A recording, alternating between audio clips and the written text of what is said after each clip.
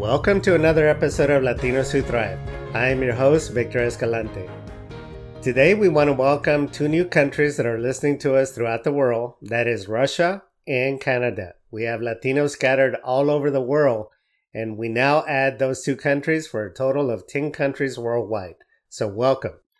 Today I want to talk to you about the topic that we discussed with a previous guest.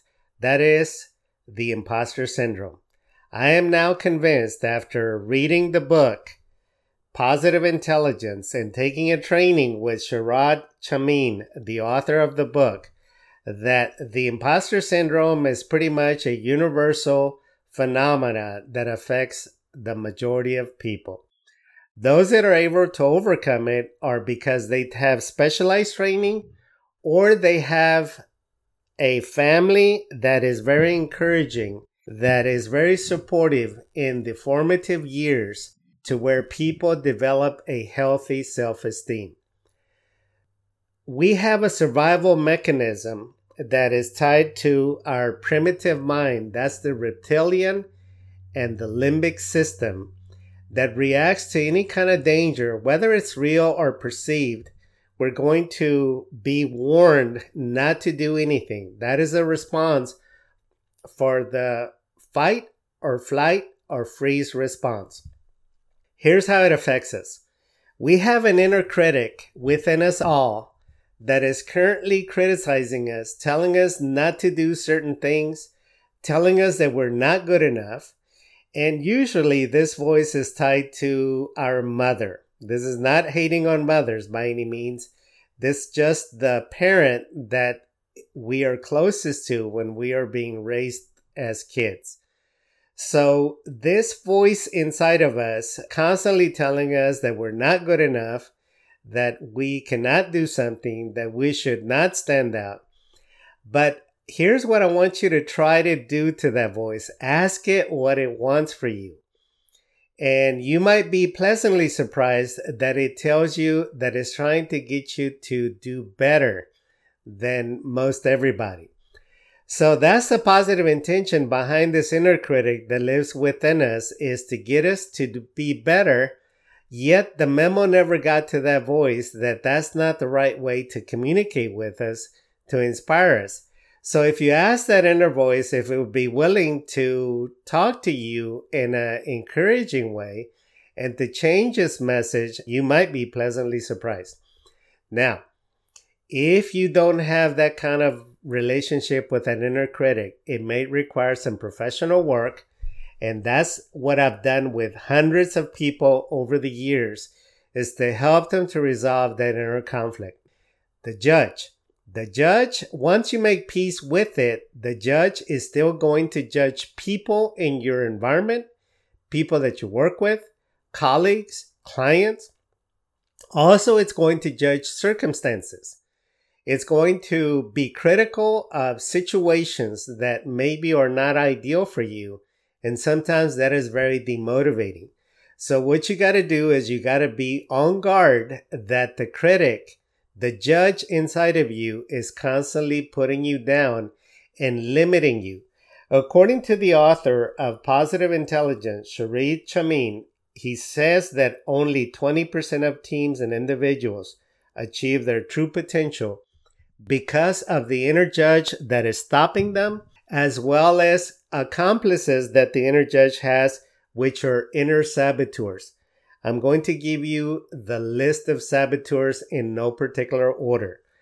We have a saboteur that is in charge of making us restless, making us anxious, never satisfied with what we have, constantly seeking that bright, shiny object, addicted to things outside of ourselves that keep us from being present with our loved ones, that keep us from being focused on the real critical things that matter. There's also the hyper-rational, which is a part of us that is hyper-rational about everything, that is very robotic, that is very computer-like. And that part of us is very putting off to others because we tend to have an explanation for everything and everything. And even sometimes if we don't know something, we make stuff up.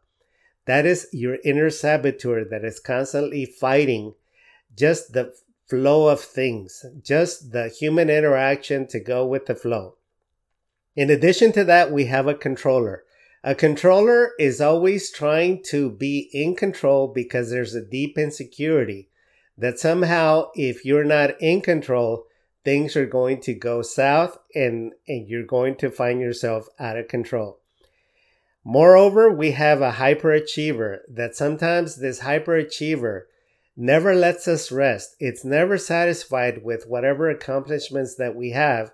And so we have this inner battle within us that we can't even enjoy a milestone in our career, in our business. So we got to be mindful that this hyperachiever takes a break and allows us to just take a break and enjoy the success that we're having. There's also a stickler that is always fighting to make things the very best that they can be. But you know what? Sometimes things don't need to be perfect. Things can be just the way they are without having to work towards some unrealistic perfection. There's also the pleaser that is always getting us to act in not necessarily in our best interest, but always trying to please others and always saying yes when sometimes we really want to say no.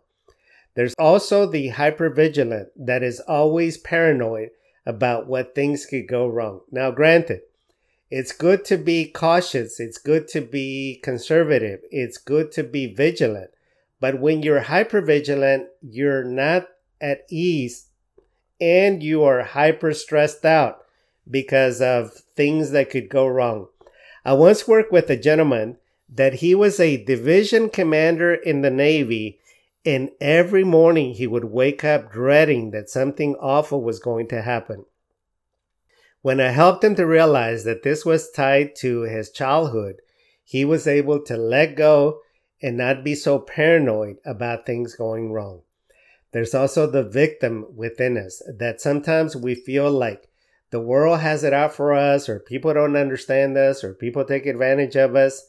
We need to be very cautious that this victimhood doesn't get the best of us and we don't reach our full potential. Finally, there's the avoider.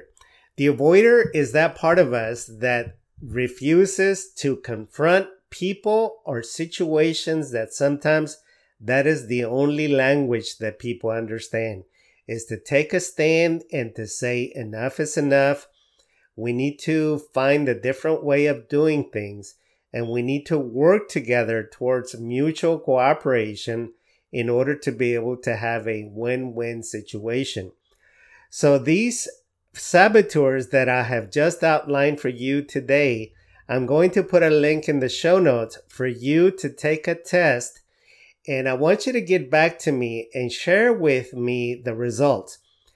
The results of this test, you're going to be able to have an explanation thoroughly by every saboteur that comes up for you to understand and to have insight of what's really going on inside of you that is keeping you from living to your full potential. So I look forward to hearing back from you.